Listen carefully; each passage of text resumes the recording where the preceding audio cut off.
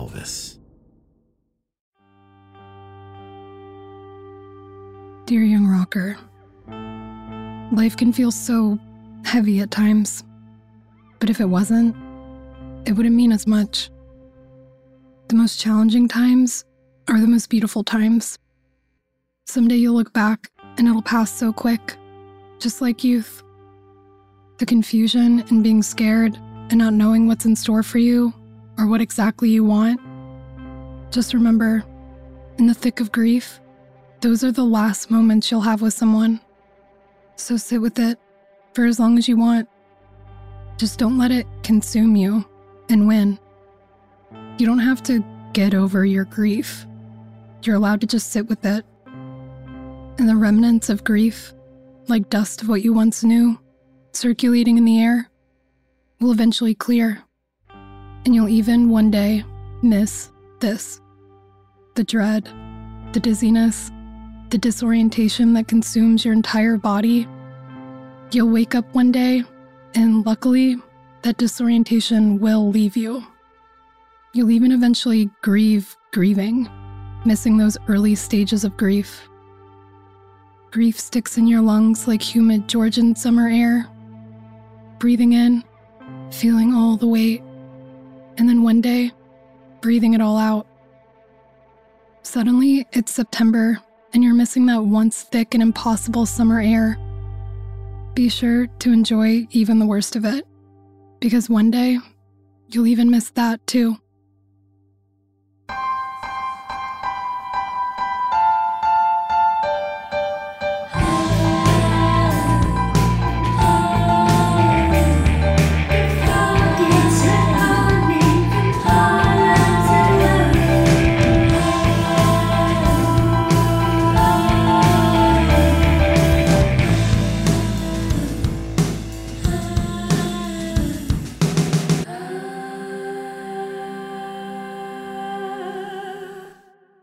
Dear young rocker. It had been 6 months since the accident. I was at the point of amnesia where I had mostly recovered. I was back to working a few different jobs, back to art school. I'd played a handful of harp shows, but it didn't feel right. I could go through the motions, but the motions weren't mine. They didn't belong to me. I tried to sculpt with clay, but it just fell flat. The cakes I baked were too dry. It wasn't that I didn't like the things I'd once done. It just didn't feel like me anymore. I didn't love the things I once loved. My heart wasn't in it in the same way. Our hearts define ourselves. So now who was I? What did my heart desire out of life? It reminded me of when I started over before, after spending time with my grief, and how I ended up in New York City. I left Atlanta. I switched out bar stools for coffee shop chairs, and I was now sitting in a cafe in New York City, writing in my new journal. My friend from Atlanta that I've been crashing with is making me a sandwich from behind the counter. You might be thinking, how did I end up here, living in an apartment in Brooklyn, down the hall from the guys in Grizzly Bear and MGMT? And it's kind of a funny story. And it all started with a water balloon. Let me go back about a year. After Kyle died, we got a letter in the mail that there was a recall and a defect in his insulin pump. Even though it was a huge piece of the puzzle, why he fell into a coma, why he was acting so irrational all of a sudden, it brought more anger and confusion than it did closure. And because we weren't married yet, there was literally nothing I could do about it. Most of his and our possessions, I'm told, his family donated. After being asked to help with the funeral arrangements, pick out his clothes, eulogize him, sing his favorite song, once the dust settled, my presence only reminded them of him, and his family told me it was too painful for me to be around. We had always been tied at the hip. I moved back in with my mom, who promised I could live with her if I went back to school full-time. I had gone back to work a month after Kyle's passing, but she wanted me back in school too. I told her I didn't really know what I wanted to go to school for anymore and didn't want to take out loans in my own name while I was just drifting. I didn't even know who I was now, but that was the arrangement. To go back to the college Kyle used to drive me to on my first day every semester. I now drove myself, even though my tank was now running on fumes of only my grief. Classes that were once so easy for me were suddenly difficult. For the first time ever, I started failing assignments. I couldn't seem to keep it together, and my mother didn't keep her end of the deal. She packed up and moved in with her new fiancé. "You can't come live with us. Honestly, you're being a total downer and a bitch." She'd come into my room anytime I wanted to be alone with my grief. "Nadia, don't you think it's time to move on? You're like so pretty and beautiful and could do so much better than him anyways." My jaw dropped to the floor. "Mom, we didn't break up. He just died 2 months ago." She put the house on the market and told me I had to leave. Between flunking and now being homeless, I had to drop out before I ruined my near-perfect GPA I'd worked so hard on since I was 16. And after months of getting pitiful glances whenever I bumped into Kyle and I's mutuals, I couldn't take it anymore. I knew I had to move. There was no reason to stay in the city we once lived in together, uncomfortably running into all of our old friends every single time I left the house. At the grocery store, at work, in line getting a bite to eat, getting gas on my way to work, every single day. So I moved an hour away to Atlanta for a fresh start. Dear Diary, currently listening to Lasavi Fav, Fading Vibes. I got a second job and decided to pour myself into my work. My goal was to work as many hours as I possibly could, picking up every shift when someone called out, work 7 days a week, open to close, get an apartment, get promoted, and work retail forever and ever until I die. I loved working so much. But then, out of nowhere, I got laid off from both of my retail jobs, even the one I'd had for 2 years. The recession hit and everyone got laid off. It didn't matter how much I poured myself into my 2 jobs or loved them or made half of the store sales during Christmas. It just didn't matter. So now what do I do? Now who was I? I didn't even have a computer, but I enrolled yet again in college. I signed up for online classes to give myself something to do, something to keep my mind busy. I knew I still loved to read and learn, so I went to the library a few times a week to do schoolwork. I was crashing with my bandmates, living out of a suitcase. I knew I still needed time to figure it out, not throw myself into anything else until I knew who I was. And what I wanted was to process the last 5 months of my life. And then my car broke down for a 3rd time. A boy at the bar I frequent every night felt bad and gave me his old roommate's scooter. Picture this, a red 1984 Honda Spree, and me riding around in Kyle's blue Ralph Lauren Oxford, a high-waisted navy skirt, knee-high tights with loafers I thrifted, and a pair of Ray-Bans someone found on the ground. I spent the spring through the middle of summer riding around town on my Spree, because when I was riding around, I was free. I'd spent the entire day exploring what was once a vacant city, learning all the streets and neighborhoods, and falling back in love with listening to music. Music was everything. The thing that was saving me, my escape, the thing that made all of my worries completely disappear. Riding around on my Spree and listening to music was saving my life. It was the only time everything around me would melt away, and I could just live. Kyle and I always dreamed of moving into the city, getting small matching motorbikes, and riding around. so I'd end up listening to music I thought Kyle would be listening to. I put on the Nationals album and drove the back roads from northwest Atlanta all the way to the southeast side for hours every day. We played a Nationals song at Kyle's funeral. It was the last band he started getting into before he died, and when I went to see their show at the Tabernacle downtown, only going because I thought Kyle would have been there, I was almost expecting to run into him, telling me it was all a cruel joke. I went with some of our mutual friends, and they all circled around me and put their hands on my shoulders as Start a War started to play. And now, it was May, a year after Kyle died, and I spent the next few months riding around, listening to High Violet. I'd put on the song Blood Buzz, Ohio, and pull out on my bandmate's driveway on Howell Mill Road and just ride. Listening to music, playing in a band, and riding my scooter was now all that I had. I started to feel content where I was, just figuring it out. Until all my new friends in Atlanta and the people at the bar started hearing rumors and piecing together why I moved here.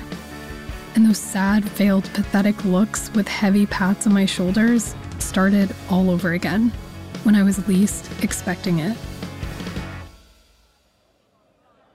Like standing outside the bar with a crowd of my friends, all laughing and having a good time, smiling and enjoying the last cool nights of spring before the heavy heat of summer started to bite, drawing sweat from our ankles. We gathered there every night to commiserate our days. Writers sat in the corner writing, musicians holding band meetings. It was like some sort of clubhouse for broken-hearted musicians who started gathering around 2 p.m. and stayed late into the night, closing the bar down every night. And suddenly, I know, Nadia. I know that today was supposed to be your wedding day.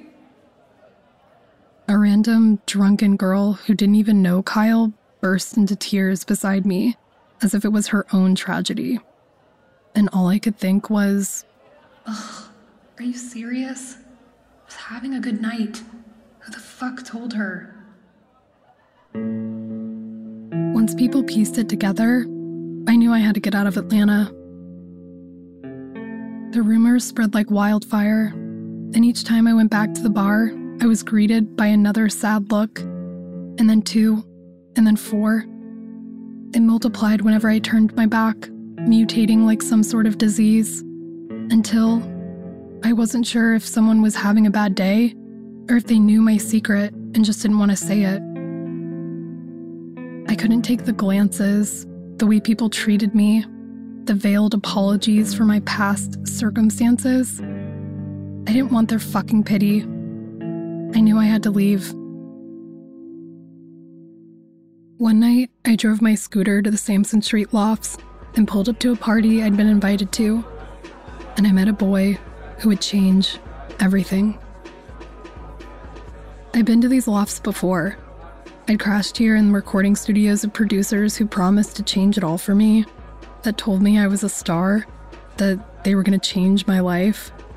But of all the ways in which coming to these lofts I thought would change my life, I never imagined it would have been by meeting a stranger outside of a random loft party. We talked and flirted. He told me he was moving to New York, and I jokingly asked if he needed someone to drive the truck. Actually, yeah. You want to hop a ride with me? His name was Daniel. He played trumpet around town and had just finished touring with a Grammy Award-winning band. Our lives in music were very different. My band was only just now starting to play bigger venues. We were mostly still playing grungy house parties in college towns. Suddenly, I decided to pull out a water balloon and throw it at a car that was driving by. And instead of driving away, the guy put the car in reverse and started screaming at me. This isn't even my fucking car, asshole. You gonna fucking clean it? I kinda just fucking did, idiot. It was my summer of mischief. I had spent the entire summer with water balloons in my purse, so at any given moment, I could throw it at some crass boy who was hitting on me outside of a bar, or just disrupt whatever quiet moment was shifting my mind back to Kyle.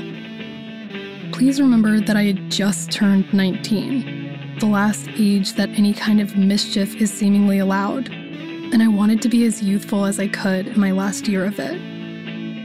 I got thrown out of the party after throwing the water balloon, but I did get Daniel's number before I was kicked out, and he said he would call me.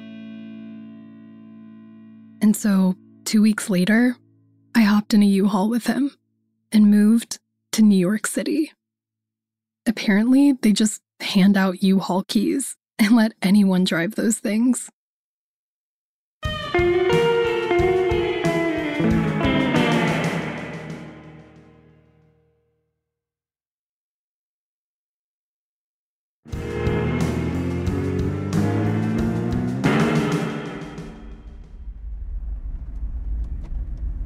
I ripped the chunks of pages filled with sad, sappy grief out of my journal and threw it away.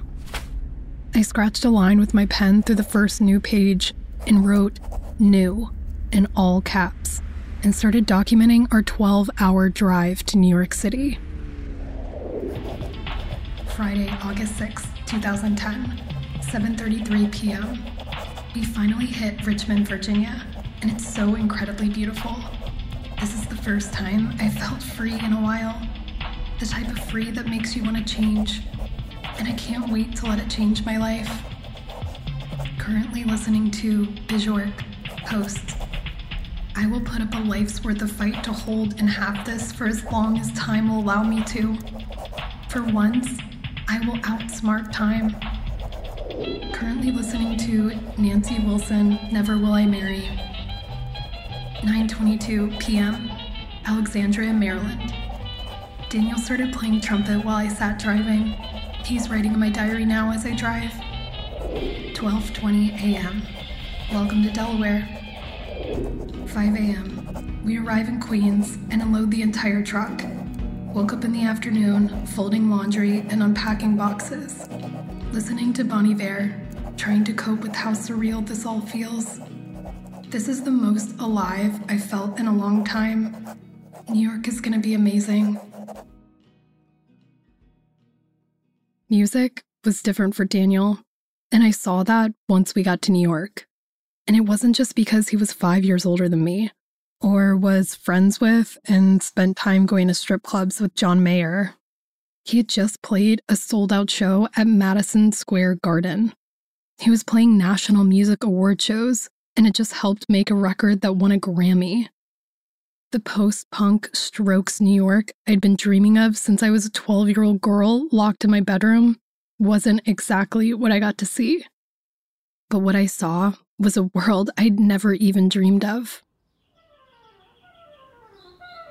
Daniel got up and started practicing every day around 8 a.m., waking me up bright and early, holding out one note on his trumpet until it was perfect, and playing scales for hours.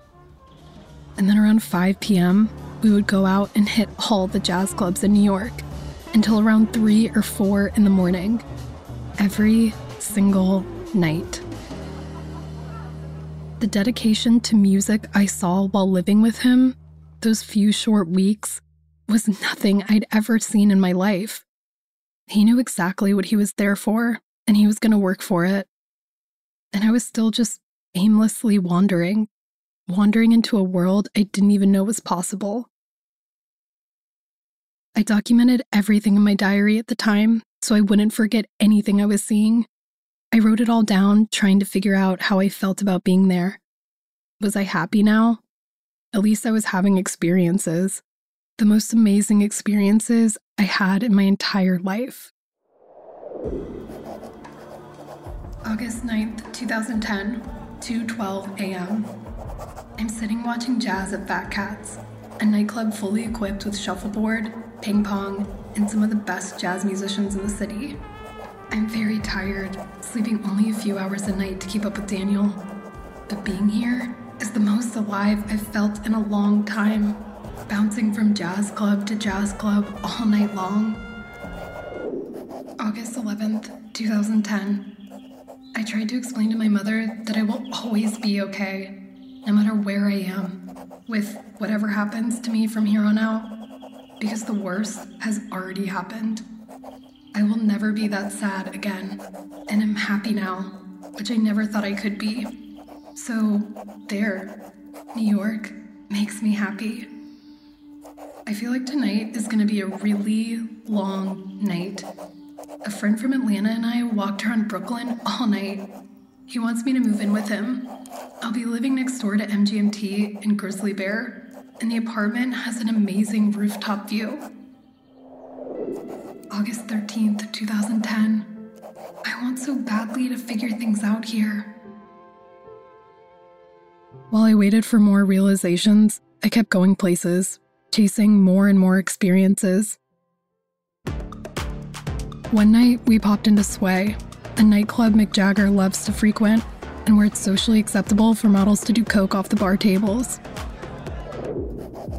August 19th, 2010. Caught Daniel's first off-Broadway show opening night, sat in the front row with yellow daisies and batteries for his metronome, then grabbed a bite to eat with his bandmates after the show. Daniel left for Fat Cats, and I went home, itching for some fun, and so I went back out to meet Ben at the Tribeca. But it wasn't all about Daniel and seeing expensive New York practice rooms and recording studios and jazz bars. Heading back on the subway, straight into Manhattan from the Tribeca Hotel. I arrived at 6:45 in the morning, on no sleep, and just as the sun was rising over the city, we watched from the 7th floor in his presidential suite. I walked into the hotel room, and there were broken wine glasses. The minibar was almost completely empty, and the room was a mess.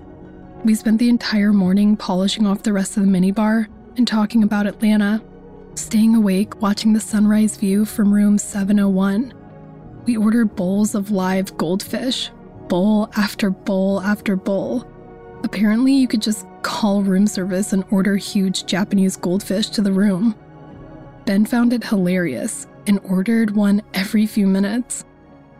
Eventually, I left and hit up Housing Works bookstore without even sleeping or changing from my clothes.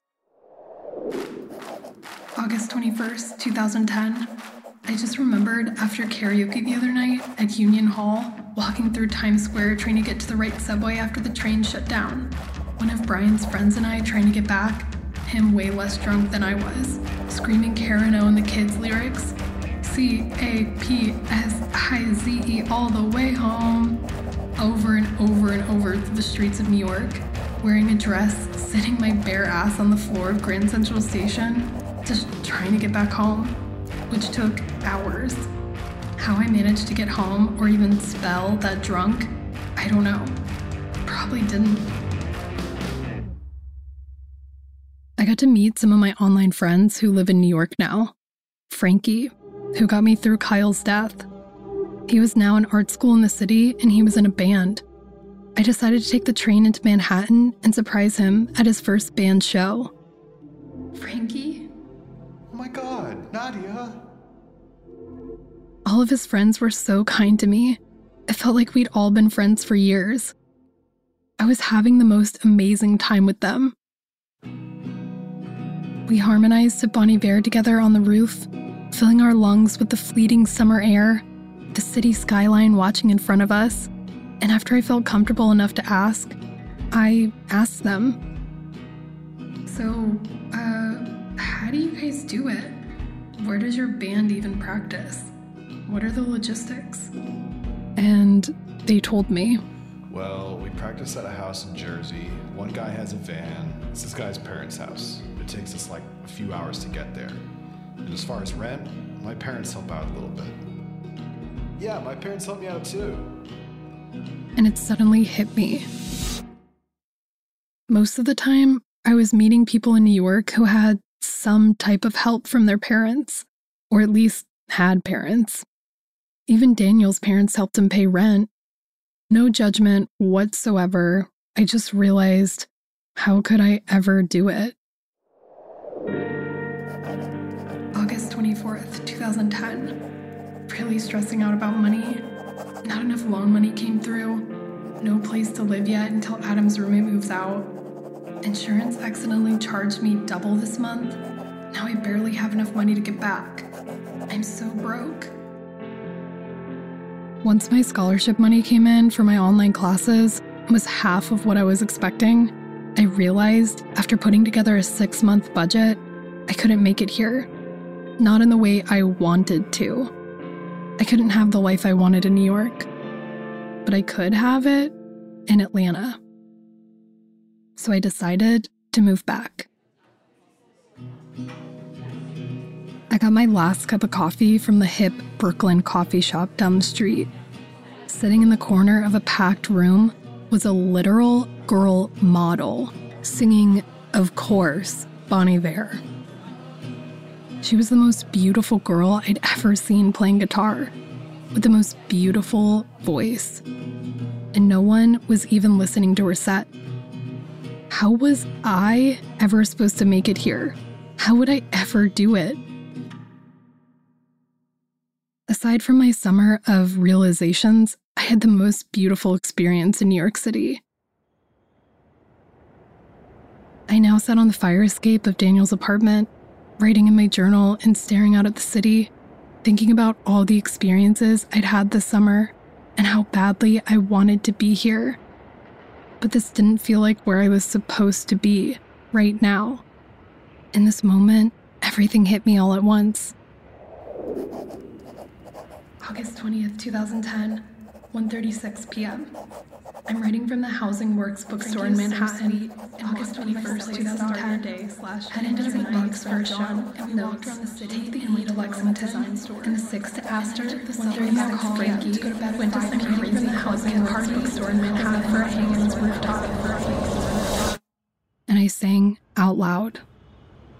New York, city's like a light. It burns up just to blow out, and I don't think I'm like those girls you'll read about in your book. New York City's like a light, it burns up just to blow out, and I don't think I'm quite the type to be crying on 55th, 'cause I'm alive. It burns up all the time.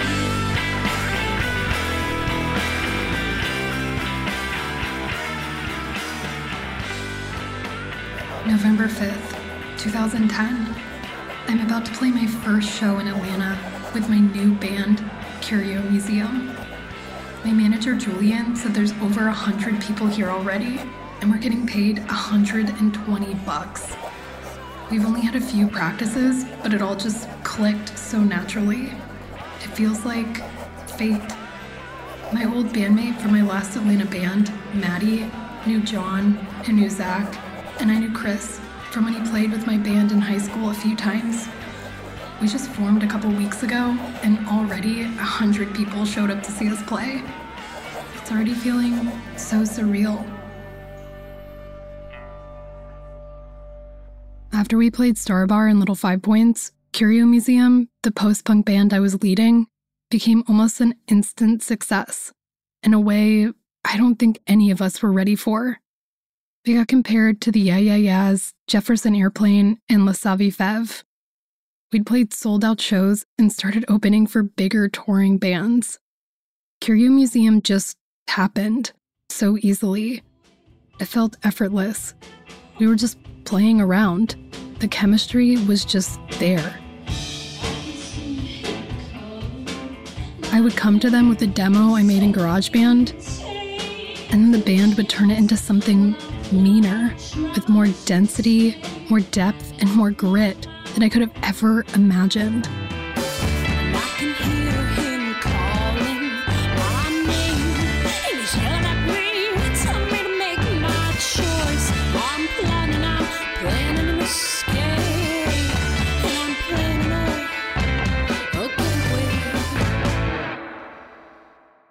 Sometimes during rehearsal, I would ask everyone to play random bits of sound all at once, or riffs that they were working on, playing all at one time. In the build of chaos, I would hear a song. Okay, stop. Okay, Johnny, you play this. Dun, dun, dun, dun, dun, dun, dun, dun, dun, dun, dun. No. Like swingy, swing it. Dun, dun, dun, dun, dun, dun, dun, dun, dun, dun, dun, dun, dun. That solo you played from last practice, that thing that was like this. I love that solo you wrote, and so play that once we all come in. And Chris, you come in 1 measure later, and then Zach, you come in with this for 4 measures, and then we'll drop out, and then speed it up when we come back in, then drop out again. Then play that other thing that we wrote last practice that I made. Okay, follow my lead to know when the time changes will be. Okay, ready? Go.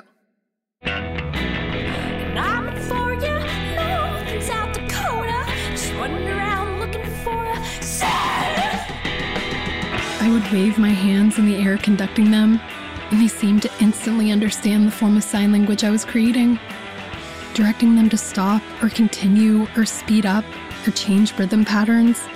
Zach knew when I was signaling him to speed up or build or suddenly drop off and then come in harder. It was the most fun way to write music.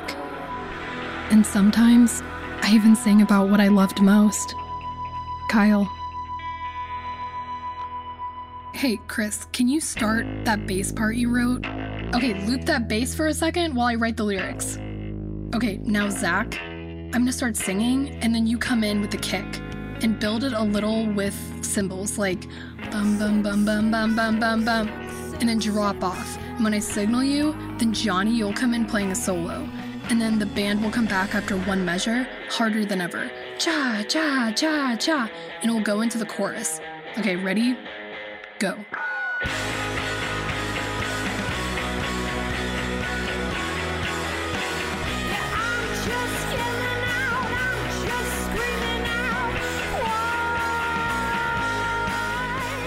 And it took off. Almost immediately, we started getting plays on college radio stations. The same college radio station I'd been listening to driving to my new high school in 2004. Georgia State University's radio, WRAS Album 88. And the entire front row at our shows would be singing along, knowing all the words to every song, doing the hand motions I did with each lyric. They had all of my moves memorized, like some sort of pop star fandom. By our 3rd show, we were already selling out venues. There were maybe only 2 other bands in Atlanta with a female lead singer that weren't singing twee or folk music or something soft and sweet or even performing at local venues at all. And some people told me I was paving the way for something bigger. But even if our name was headlining bills, I'd still get stopped by almost every door guy while carrying in the band's gear. Sorry, even girlfriends gotta pay the door. The sexism that existed during this time in music was almost unbearable, but I would just take that anger from the door guy, or the 2 guys outside saying patronizing things or hitting on me aggressively, and bring it to the stage. I'd jump around and beat myself breaking wooden tambourines on my leg on stage at every show, standing on our drummer's bass head, then jumping off to scream the chorus. At every show, I'd wear a bag over my face, then rip it off the first song whenever I screamed. You'll never find another love like mine. Curio was invited to headline a New Year's Eve show, and I asked if I could be the opener and perform a harp set. Yeah, of course. Anything you want to play, we're down for. And then it hit me. I had a month to get a harp, teach myself all the songs I'd written in my head, and then play the show. These are the things I was determined, and I did it with sheer willpower, determination, dedication, and discipline. I locked myself in a room for a month during the winter break and learned how to play the harp. And every time I fumbled, I did it again and again and again until I got it right. until my fingers started to bleed and I would stop and take a break, and then put some super glue on my fingers and then start again. But as effortless as writing the music came, and as popular as Curio Museum got, the boys couldn't handle the notoriety. There were girls trying to play Pokemon with the band members and sleep with all of them, some even making passes at me. I felt like overnight, Curio became something we weren't ready for, and I became band mom. You guys aren't allowed to drink anymore before we play, because a few of you got too fucked up at our last show and messed up every single song. And you have to stop sleeping with girls when we play out-of-town gigs. Stop bringing home drunk girls from our shows. Stop acting so horrible. You're gonna give us a bad reputation, and you aren't being respectful to these girls. Someone is going to get hurt. But it was hard trying to keep everyone in line. With how popular we were getting, it felt like it was going to their heads. We were now getting handfuls of emails a day with serious paying offers for gigs. We had endless opportunities to choose from anytime we opened our email. We were opening for Fang Island and Born Ruffians. In 2010 to 2012, the climate of the music scene was a lot different. Not only did white men rule the entire scene, but getting fucked up every night and hooking up with a different person was kind of the norm at this point in time. For everyone. Well, most people. I didn't agree with any of it.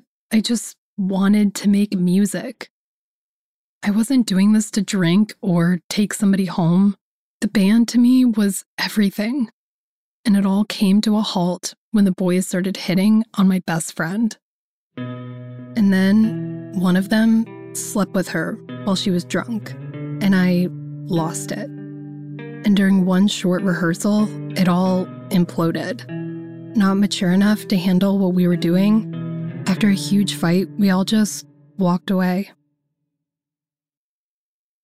Almost a year after starting Curio Museum, I applied and was accepted into Georgia State University and realized I was still unknowingly living in Kyle's shadow. We got in his acceptance letter a few weeks after he died. But this was also what I wanted, right? To finally go to art school, my childhood dream. I continued to break into the piano practice rooms on campus by flirting with the security guards, pretending to be a student. But now, I actually would be a student and could write and practice anytime I wanted. Soon, I would be outliving him. What would happen then? The intensity of the world imploding got closer and closer as I started to creep up on my 22nd birthday. I was doing everything I'd always dreamed of, but was still filled with this dread. What would happen once I outlived Kyle, no longer in his shadow, and turned 22?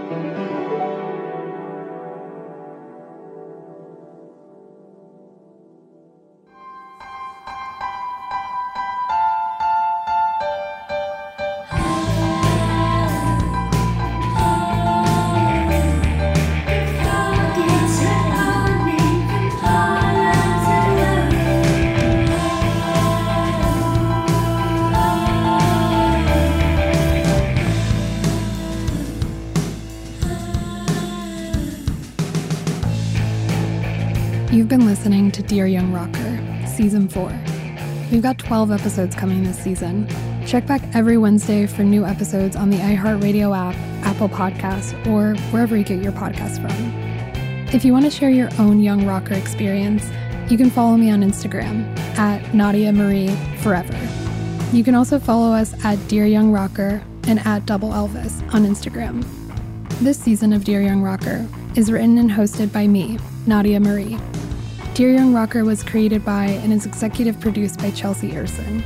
The show is executive produced by Jake Brennan, Brady Sadler, and Carly Carioli for Double Elvis. Script editing on this episode by Chelsea Erson and James Sullivan.